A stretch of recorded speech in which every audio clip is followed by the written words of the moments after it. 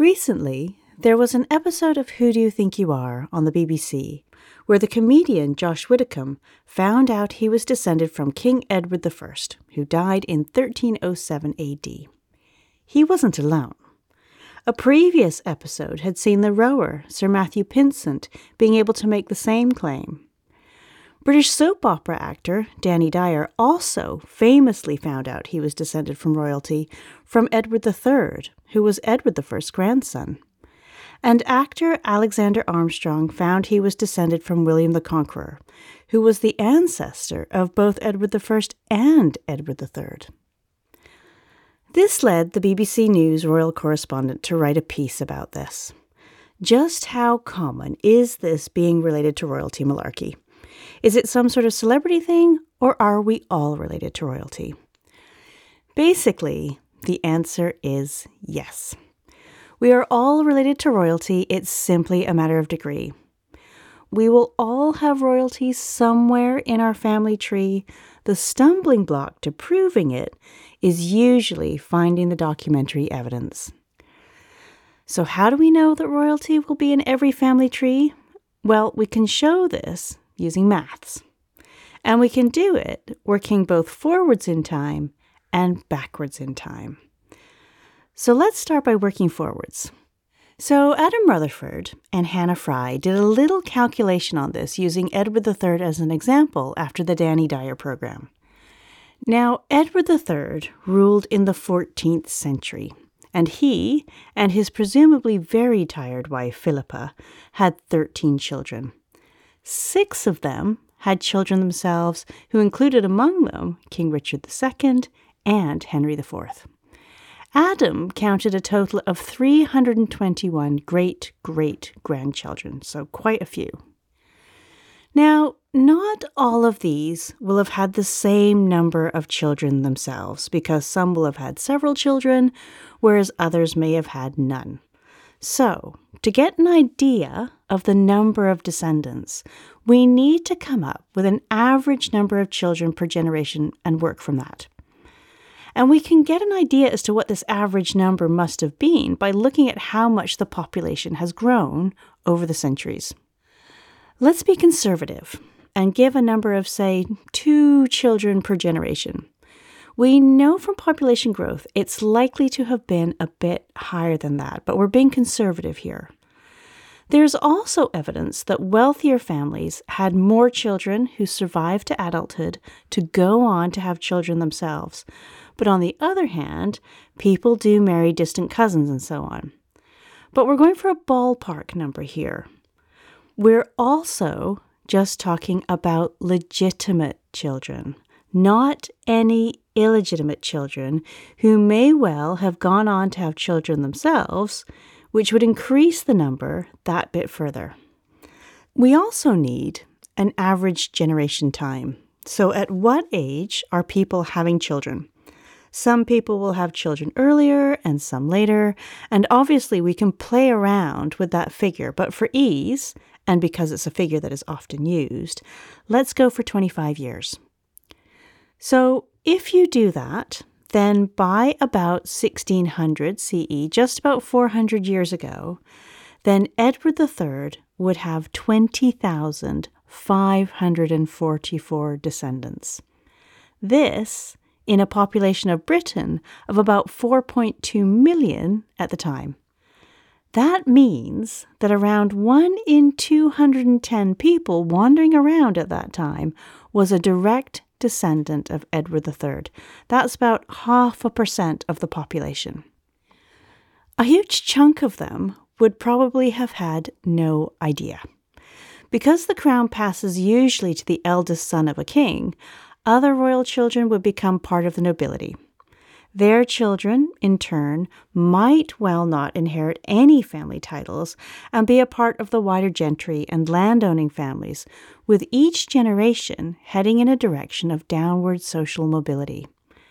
After several generations, the descendants may not have owned any land and have been merchants or farmers, tradespeople, and may have little or no knowledge of their family's more regal origins. So now let's work back in time. So we know that we all have 2 parents. who themselves had 2 parents. They're your 4 grandparents.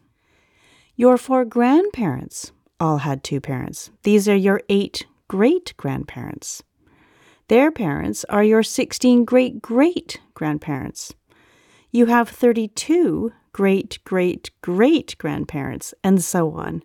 It grows exponentially, doubling every generation. If you go back 15 generations to about 1600 CE, you have 32,768, 13 times great-grandparents. Just let that sit for a minute. 32,768. And we're only talking a few hundred years ago. Now, we know it won't be quite that many because sometimes families intermarry, but you are still going to have literally thousands and thousands of people who are all equally your 13 times great-grandmoms and granddads all moseying around. So what's the chance that one of those many thousands of 13 times great-grandparents was a direct descendant of Edward III, one of those 1 in 210 people who was wandering around in 1600 CE? Well, as you can imagine, given the sheer number of them, it's pretty high. Putting it the other way around, the chances that none of your 13 times great-grandparents was one of those directly descended from Edward III is ridiculously small. Now, of course, this is an estimate. But in short, it's pretty darn likely that if you have broadly British ancestry, then you are descended from royalty. Probably through more than one root in your family tree, as family trees are interconnected. Your family tree, going back in time, goes outwards, but pretty soon it starts to collapse in on itself as relatives marry distant, and sometimes not so distant, relatives. Family trees are notoriously untidy. So how do you prove your link to royalty? Okay, here is where it gets trickier because as you go further back, the records start to become patchier. It was often only the wealthier who were documented and who kept family trees. What you ideally want to do is find what's known as a gateway ancestor. This is someone who, once you find them in your family tree, have a documented family tree which then links back to royalty. Usually, it's someone who was wealthy or famous enough to be documented. And this is exactly what they did with Josh Widdicombe.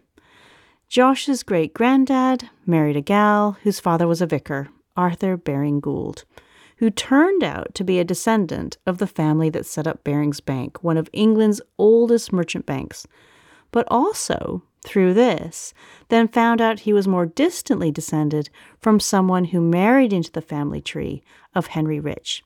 He was the first Earl of Holland and a mate of Charles I. From here, you can trace back through the generations to the Boleyns and the Howards, and from there to the Plantagenets and to Edward I. But the person who got them there was his great-great-grandfather, who was a vicar, whose own great-granddad was part of a wealthy family. For Danny Dyer, it was his 5 times great-grandfather, James Bullivant, who married a gal called Anne Gosnold, and she was the 3 times great-granddaughter of Robert Gosnold, born in 1611 and who was part of the landed gentry.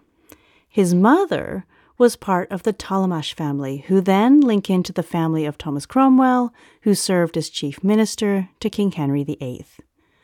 Danny's ancestor, Thomas Cromwell's son, married the sister of Jane Seymour, who was Henry VIII's 3rd wife. The Seymours descended from the Plantagenets, who were descended from Edward III.